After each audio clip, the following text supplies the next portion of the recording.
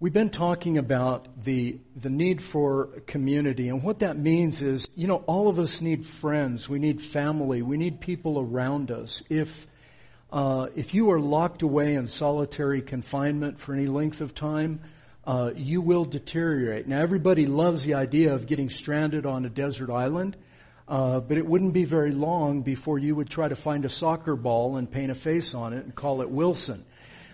Because we need people. Now, how much you need people is a matter of temperament. How are you wired? I told you a few weeks ago, I've taken all those psychological tests, and what it says about me is that I'm entirely mediocre. I fall right in the middle of everything. But some people really get energized by being around people. Others that just drains the life out of them to be around people too much. So you really need to know your temperament. God is not wanting to crack who you are and break it into pieces and make, go from an introvert to an extrovert. But what He does want us to do is, in our own capacity, the way we're wired, the way we're made, to find the place and the people whom we can serve. Of course, in your family, you want to be thinking about them, your immediate and extended family, but then your neighbors, co-workers, things like that. And as Dawson said, we're hoping to reach out into our community on October 30th and have all of our neighbors, we're going to have jumpy things. I don't know how many. I think we're going to have 3 jumpy things out there, and we're going to cook and have food and maybe some food trucks and lots of candy. So bring tons of candy. 1 bag's not enough. So bring a bunch of candy, because we're going to give lots of candy away to the kids. And if they never come back to our church, that's okay. And we'd love for them to come back. But what we want to do is show them that Christ the King is here to serve them in this small way during a wonderful holiday of Halloween and harvest, whatever you want to call it, and enjoy that time with our community and with each other too. So if you have your scriptures with you, open them to 1 Peter chapter 3, and we're going to talk about something that's, I think, really important. So we're going to read just a few passages. Also, by the way, it's printed in your bulletin, so if you don't have a Bible with you, it's okay. We're going to start reading in verse 12, and we're going to read to verse 18. So now hear the word of God. For the eyes of the Lord are on the righteous, and His ears are open to their prayer. But the face of the Lord is against those who do evil. Now who is there to harm you if you are zealous? No, I think it's printed wrong. It is. Pardon me. This has been printed wrong in your bulletin. It's 8 through 12. So I had too much candy myself this morning. Okay, it's 8 through 12. So if you don't have it, it's printed wrong in your bulletin. If you don't have it, just listen. Finally, all of you, having unity of mind, sympathy, brotherly love, and a tender heart, and a humble mind, do not repay evil for evil or reviling for reviling, but on the contrary, bless. For this you were called, that you may obtain a blessing. For whoever desires to love life and see good days, let him keep his tongue from evil and his lips from speaking deceit. Let him turn away from evil and do good. Let him seek peace and pursue it. For the eyes of the Lord are on the righteous, and His ears are open to their prayer. But the face of the Lord is against those who do evil. This is the word of the Lord. We've been talking about community and how, if you read your Bible, God created community in the very beginning. In the account in Genesis, He created all the animals and created plants and the earth and all of that. Then He said, let us make man in our own image and after our own likeness. Male and female, He created them. And so He made man. He said in chapter 2, it's not good that man should be alone. It's bad that he's alone. So we're going to make someone who corresponds to him. The animals did not correspond to him the way that God envisioned for the world. He needed someone who could stand beside him and bring the chaos, what the Hebrew says, the tohu v'bohu, the formless and the void, to bring it into order, the chaos into order. And so we see that that's been the case from time immemorial. Humanity has been charged with being a steward over creation, not, listen carefully, not an exploiter. But what would you expect after chapter 3 when mankind falls into sin? What do you think happened to stewardship? It became exploitation. And so, of course, we live in a time where we see that our world is degrading in many ways. It has in the past as well. But we're not taking care of our planet the way we could or perhaps should. And yet at the same time, we're not taking care of our communities the way that we could or the way that we should. So God creates this community, and He expects us to be living in that community in a certain way. So I'm going to talk about something that it's not easy. And I hope none of you get mad at me, but if you do, that's okay, because you'll be mad at the Apostle Peter as well. G.K. Chesterton said, Christianity has not been tried and found wanting or lacking in any way. Christianity has been found difficult and left untried. In 1 Peter 3, we have what we call, and I've talked to you about this before some years ago, a redemptive response.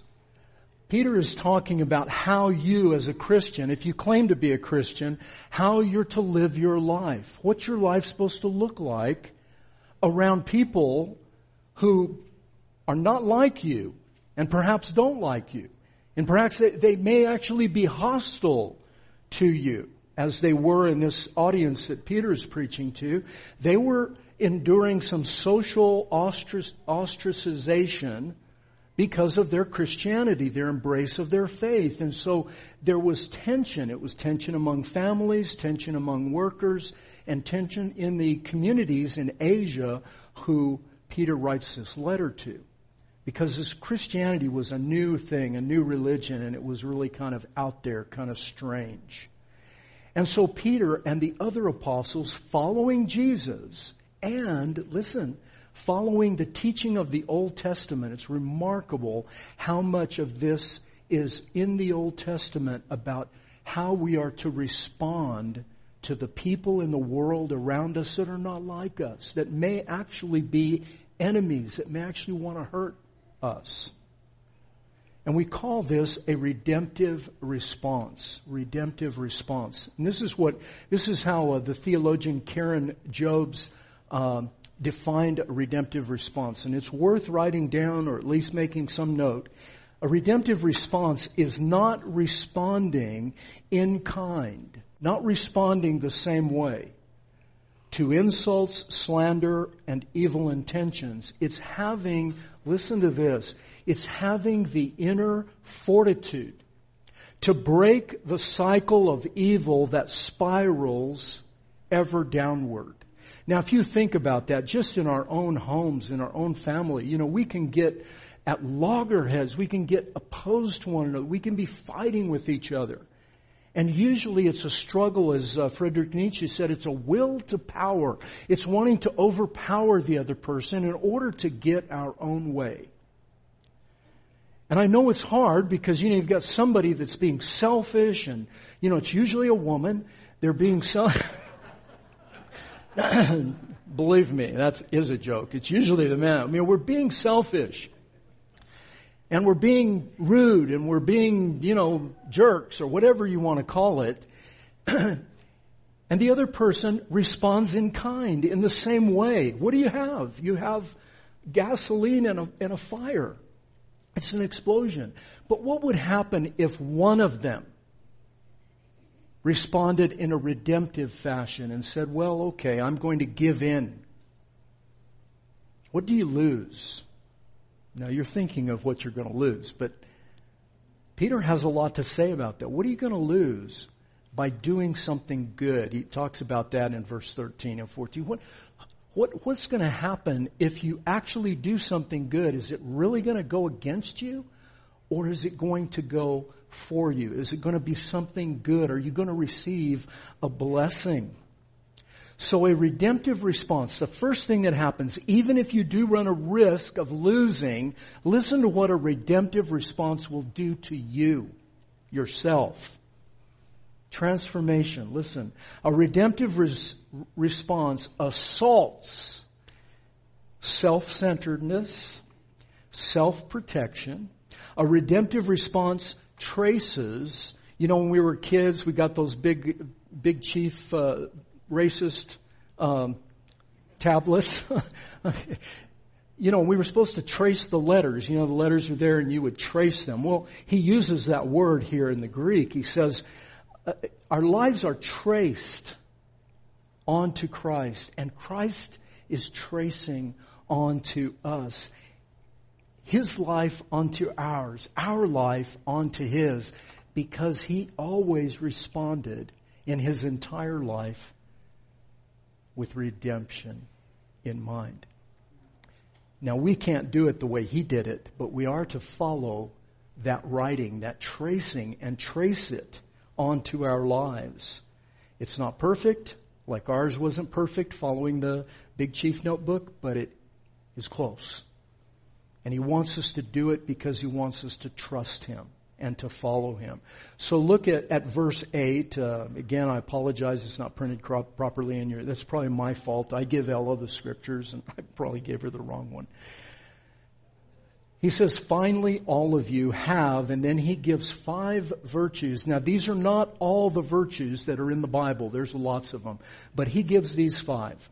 Unity of mind, sympathy, brotherly love, a tender heart, and a humble mind. Unity of mind is a like-mindedness. It's not that we all think exactly the same things, but rather the word means that we're all pointed in the same direction, that we're following a similar pathway. We have the same attitudes in ourselves. Now, they may play out differently, but that they are similar enough, they're following or tracing the life of Christ, that we're moving in the same direction. We're all facing a certain way. And I would say that the way that we're facing is toward our Lord Jesus Christ, who also is facing out to the world, and we're there to represent Him like a writing over a tablet, a letter that's perfect in a tablet. So that unity of mind, what he's pleading for is that regardless of your political affiliation, whether you're a Republican or a Democrat or liberal or conservative, whatever you are, that you can put that somewhere lower in your cone of certainty in your life, push it down and elevate this like-mindedness to your Savior and what He has taught, both in the Old and New Testament, that you're willing to take that posture in yourself, even if it costs you, and move out into the world with a redemptive spirit, that you're going to somehow redeem the pieces of this world that are broken, and all of you know it's broken. Sympathy. This word simply means to understand, to see or feel from another's point of view. It's being able to look at someone and have a sense of oneness with that person in their pain. Now, I've never lost a child. I haven't lost my spouse yet to death. I have lost other things. I've lost my reputation. I've lost my money. I've lost my business. I've lost my health. And like so many of you, you can think about things that you have lost. And just that sense of loss, knowing what loss is like, should make you able to respond to other people in their pain.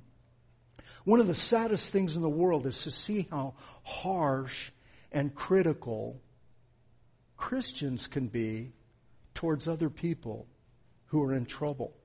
It's like we want to just take a camera and take a snapshot of everybody in their worst moment and then define them the rest of their lives by that moment, not allowing for anything that might have come before in their life, any kind of trauma or hurt or wound, and certainly not looking past that initial moment where you can judge them and feel self-righteous and like you're better than them. Not thinking, well, maybe they're on a journey just like me, and maybe if we just give them some time, they'll change, and how about I get involved in their life and get messy with them? How about if I try to help, even though it's going to cost me? That's what sympathy is. It's sympathy both, not only in sorrow or hardship, but it's also sympathy and joy.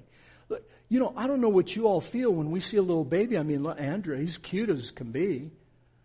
But there should be a sense of oneness and joy that we all feel as a community, which I think baptism gives us an opportunity to do that, when we are pouring the water of God's Holy Spirit upon a child. And God is saying to us, we're not declaring to God, I'm giving my life to you. Well, good luck with that. Good luck with you giving your life to Jesus. Because when hardship comes, who's going to hold you? You going to hold Him, or is He going to hold you? Christ the King, please answer that question. You going to hold Him, or is He going to hold you? When trouble comes, go ahead and say it. He's going to hold us. Don't fool yourself. You don't have goodwill. We'll cook a dozen chocolate chip cookies and watch how good your strength of will is. And if we really want to test you, we'll bring ice cold glass of milk. And you will crumble before our very eyes. Willpower is not going to get you. It'll get you certain places in certain ways, but it won't get you all the way. You got to have somebody that will hold you, who is sympathetic to you. And that is the glory of the gospel of Jesus. He was sympathetic. He became a human being so that He could enter into our sorrow and our pain. And then the third one, brotherly love. This is the word Philadelphios. It's the word for brotherly love. The love that brothers and sisters and human beings have for one another. It's not an emotional, listen to me folks, it's not an emotional attachment. That's something else. But don't confuse it with love. Love is acting rightly towards another person. And when you act rightly towards that person, you will feel something. It will affect your emotions. But if you're looking for an emotion to be love, then let me ask you the question, what's going to happen to that feeling? It's going to ebb and flow. It may even go away entirely. You don't know how many couples I have talked to. And I'm sitting there and ask the husband, what's going on? He said, I don't love her anymore. She's put on 5 pounds. And I'm looking at his big ponçon hanging over his belt, like this, and hair growing out of his ears. I'm thinking, have you looked in the mirror lately? Honestly? This is what we're dealing with, folks. We don't know that loving somebody is going to take more than emotion. It's not enough to have emotion. You're going to have to make a commitment of love and act rightly towards them. Tender heart. This is the fourth one. Means that you're full of pity. I love what VJ always tells the guys in the journey is that, grace and mercy and love, VJ has always used the word spacious. It makes us spacious. It creates room around us so that people can we're not porcupines. They can't get near you because they're going to get stabbed, with something. Instead, we're easy to be around. We put down the barriers. We welcome people in as much as we can. I mean, everybody's temperament's different, so, I don't want somebody at my house day and night visiting me. I need my time to watch Netflix. But can you find some value in others? Tenderhearted, soft, pity, feeling sorry for somebody. The first century, folks, was brutal. It was harsh. It was cold. It was nothing. It was nothing. We think abortion is bad. It doesn't compare to the first century. They'd have a baby, and if it wasn't a male baby and it didn't look just right, they just threw it out in the gutter. Literally. Cold, cruel. People died and they didn't have any pity. If a person was lame or had a disease, they were ostracized. And here comes Jesus. He steps into the world and He goes right straight to those people without even any hesitation. Lepers, you weren't supposed to get near them or even touch them. He would go touch them. Unclean women, prostitutes, think, my reputation, I can't get too close to them. He's right up in their business. And he forgives. He says, I forgive you. And everybody goes, wait a minute, only God can forgive. He just ignores them and he says, I forgive you because I am God. And it doesn't stun us anymore that's his posture towards you and I. I don't know how many times I've told you here, Christ, he doesn't hold his nose at you. I beg you, if you haven't picked up this book, Gentle and Lowly by Dane Ortland, I pray every one of you will take one and give one away. I don't know how Dane did it. I don't know. He hits it out of the park to give you the heart, the gentle and lowly and loving heart of Jesus for broken people. And I think most of it, we say we know God loves us, but we don't live like he really loves us. We don't live like he's in our corner. We live like he's over there with a scorecard keeping score. How good are they doing? Even I do that. And let me tell you, that will crush you. Christianity is a stinky religion if that's what it is. But thankfully it's not. It is not that. And then finally he says a humble mind. That means low-mindedness. It's not the same word as humility, but it's a derivative. It's being low-minded. Courteous, listen. Deferential, giving way, making spacious, as VJ says to us in the journey. Self-effacing, in other words, you're keeping all the greatness about you a little bit suppressed. And polite, not demanding one's rights. Listen, this is so hard. I don't like this. Not demanding one's rights, but giving them away. Every one of us has a line that we draw, don't we? Yes? We all have a line. I'll go this far and no further. This is where I draw the line in giving up my rights. And the snowflakes in America, where we draw the line? Anything that we don't like. You name it. If you don't like it, we draw a line and we separate from other people. Yes? I'm not going to give my rights up. I draw the line here. Well, let me ask you something, Christian. Where did Jesus draw the line? Did he tithe his blood? Did he just give 10% of his blood or 10% of his life? Really? Stop and think about it. And he didn't say, I'm going to do this so that you won't have to. He said, I'm going to do this so that you can and will, and indeed you must follow me all the way to the cross. In an honor and shame culture, and that's what the Greco-Roman world was, an honor and shame culture, this was revolutionary.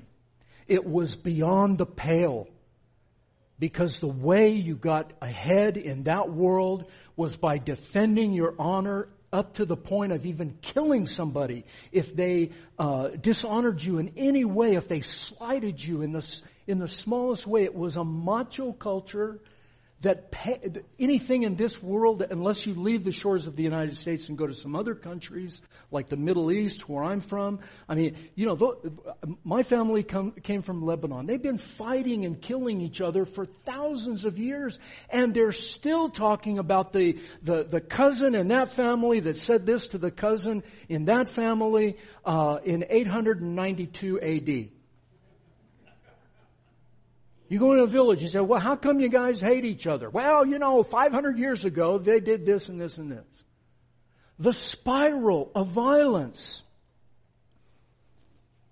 And Christians can get caught up in it too, folks. And I'm just begging you, think through these words. We talk about community. Community in action is right here. This is Christianity 101. This is not, you don't go on and advance to, the Institutes of the Christian Religion with John Calvin. You don't advance to that till you learn this. You'll become a monster if you do. If you get a lot of theology and you don't know this. You better know this. Then you can go and understand the higher theology and get all excited about, ask John Calvin into your heart and we'll baptize you with a glass of wine or something. I don't know.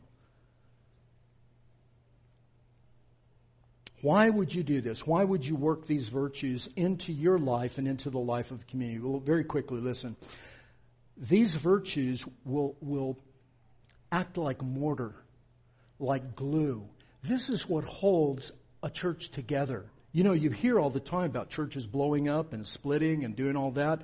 And the first church that I pastored as an interim pastor had blown up 4 times, blown to bits. People left and, leave a few people, and then the pastor would come back and they'd gather people again.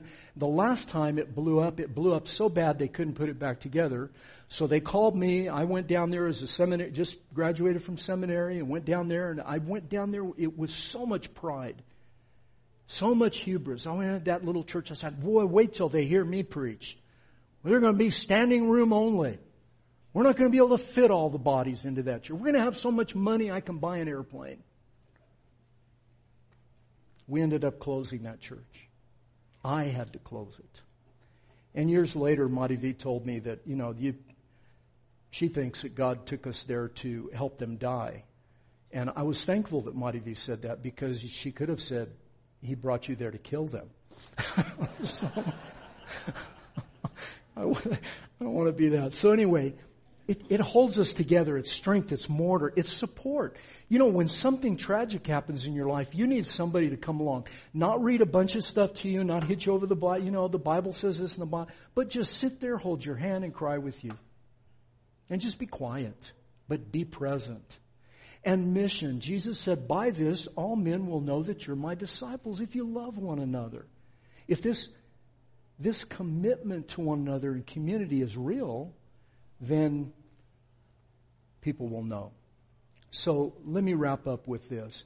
He gives us 2 directions, and this is the redemptive response. If you look at the verse 9, it says, you're not going to repay evil for evil or reviling for reviling, but on the contrary, see, it's a positive effect and an avoidance of the negative. So it's positively doing something and avoiding something else. Not repaying evil for evil or reviling for reviling, but on the contrary, blessing. For to this you were called, so that you may obtain a blessing. What Peter is doing is he is putting into words what Jesus taught them about blessing your enemies, blessing those that curse you. Because when you do, Matthew 5:11 says that when you do that, you are sharing space with the ancient prophets who were reviled and cursed and beat down and sometimes martyred. He's saying, don't worry about that. Rejoice that you can give your life up for these things. It's worth it. Now, I know we don't really believe that it's worth it because, we're going to die. But remember, the Bible has in mind that your life is just a certain span of time that extends into eternity, right? I mean, don't you all believe that? Even those of you that are not Christians will know, you know something's got to be after death.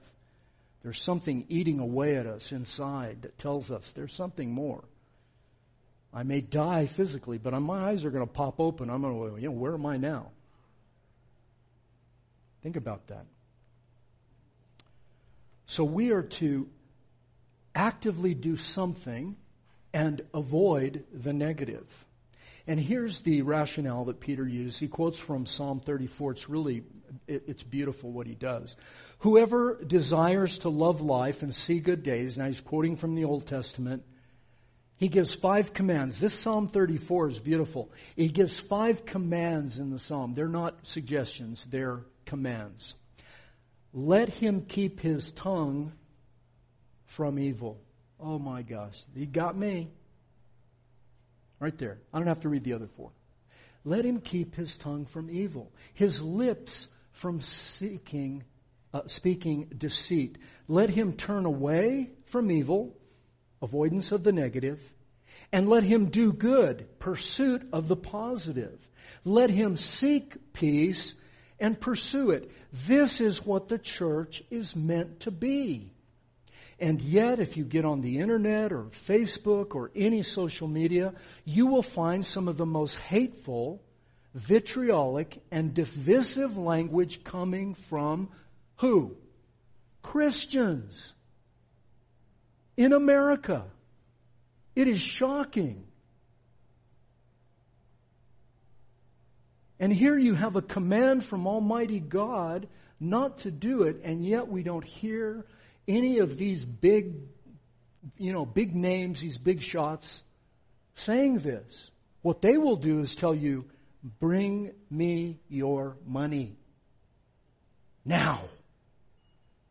And if you do, you'll get this and this and this. And here at Christ the King, I'd love to preach that. That would make me lots of friends. But here I come and tell you, this is going to be hard for you. We're going to have to keep our mouths shut. We're going to have to speak righteously. We're going to have to defend the weak and the lowly and the marginalized. We're going to have to be opposite, giving up our rights. And I know that doesn't resonate with Americans. We hate that stuff. And here it is, from the mouth of the Apostle Peter and from our Lord Jesus. Don't blame me. Okay. So here's what he wants us to do very quickly, to act as a lightning rod. I've talked to you all about this before. Christians are to be a lightning rod for the vitriol and the hatred of this world when it comes to our faith and to other things. We should be prepared to step in and take the arrows. Take the hit for somebody else. Disadvantage yourself for the advancement of someone else, even if it's an enemy. Dr. Bruce Waltke, who is my professor at seminary and is one of the top 5 in the world scholars in Hebrew and in Greek. The guy's a genius. And Dr. Waltke taught us that the Old Testament word for tzedakah, which is righteousness, means this: to disadvantage yourself for the sake of someone else, to advantage them. And the key is that for it to be righteous, you had to disadvantage yourself. In other words, if it was just quid pro quo, if you're just giving somebody what they deserve, loving somebody that loves you back, that is not righteous. That's just normal. But for it to be righteous, you had to love your enemy. You had to do good to those that despise you and disagree with you. You have to be that person that gives it all at your own expense. Now you're talking righteousness. And wickedness, disadvantaging somebody for your own advantage. In other words, they have to lose for you to go forward. These are profound things, folks. They are the baseline of Christianity. And why Chesterton said it's not been found lacking. It's just hard and left undone. Nobody bothers trying. We're to be lightning rods. We're to live lives of redemption, have our identity in Jesus Christ, live lives of confidence and faith. Listen to what this theologian Karen Job said. I love it. It may be possible to clench our teeth and do something good for someone who has insulted or hurt us. I'm going to do what Chuck said on Sunday. I'm just going to make myself do it. All the while bearing ill will towards them in our heart. You do it, but you hate their guts while you're doing it. But the command in this verse 9 says, don't do it in a legalistic or a begrudging way, but with a confidence in the transforming power of the new birth. See, if you're born again, you're not going to die. Can I have a weak Presbyterian amen for that? Okay, amen. You're not going to die. You're going to live if you're a Christian. You're going to live. And so the bad people are going to die. And you have a chance in this life to be good to the bad people, because that's all the goodness they're ever going to know, ever going to experience, ever going to enjoy, is the kindness that you show them. Yes? Okay. Have confidence that your life is in God's hands, not your own, and that anything you do in His name is going to be a blessing to you. That's what these last verses say, but we don't have time for that. So, how in the world can you do this? How do you do it? I've already said it a number of times. Listen to this verse. This is something you should commit to memory. 2 Corinthians 5:21. He who knew no sin was made to be sin for us, that we might become the righteousness of God in Him. Do you see what God is saying to us? It's profound, folks. He's saying, look, Jesus did no wrong. He did nothing but righteousness. He disadvantaged Himself all the way, completely, to the cross, to the grave, to the forsakenness of having no community. He gave Himself to that degree so that we could, for the rest of our lives, step up and say, I will be in Him who knew no sin. I'll find my identity. That's how I can do it now. Because on the cross, listen folks, Jesus was that ultimate lightning rod. What do you think happened on the cross? You think He just put a good example up there of how, this is what you do when you love somebody, you die for them? No. On His head, all of the sins of humanity fell on Him, and those who believe in Him are promised new life. They're promised that they will not die, that He will apply His righteousness to us. Think about that. We deserve that lightning. We deserve that wrath. We deserve the fire. He took the fire so that we could then be little lightning rods in our lives with our little petty things and redeem the world. Will you trust Him? I hope you will. Let's pray. Father, thanks for your goodness, your kindness, and your mercy. I don't know about anybody else, but I know I feel this every day of my life when I come before you. I wonder how I even am permitted to stand before you. And I know it's because Jesus took the fire of your wrath. He took it on Himself for me. And He buried it in the ground of His grave like lightning goes down a lightning rod and into the ground. He went into the ground for me.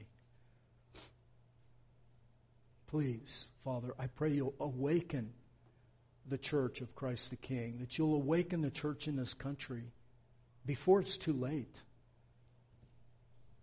Help us, save us, and have mercy on us. Amen. Well,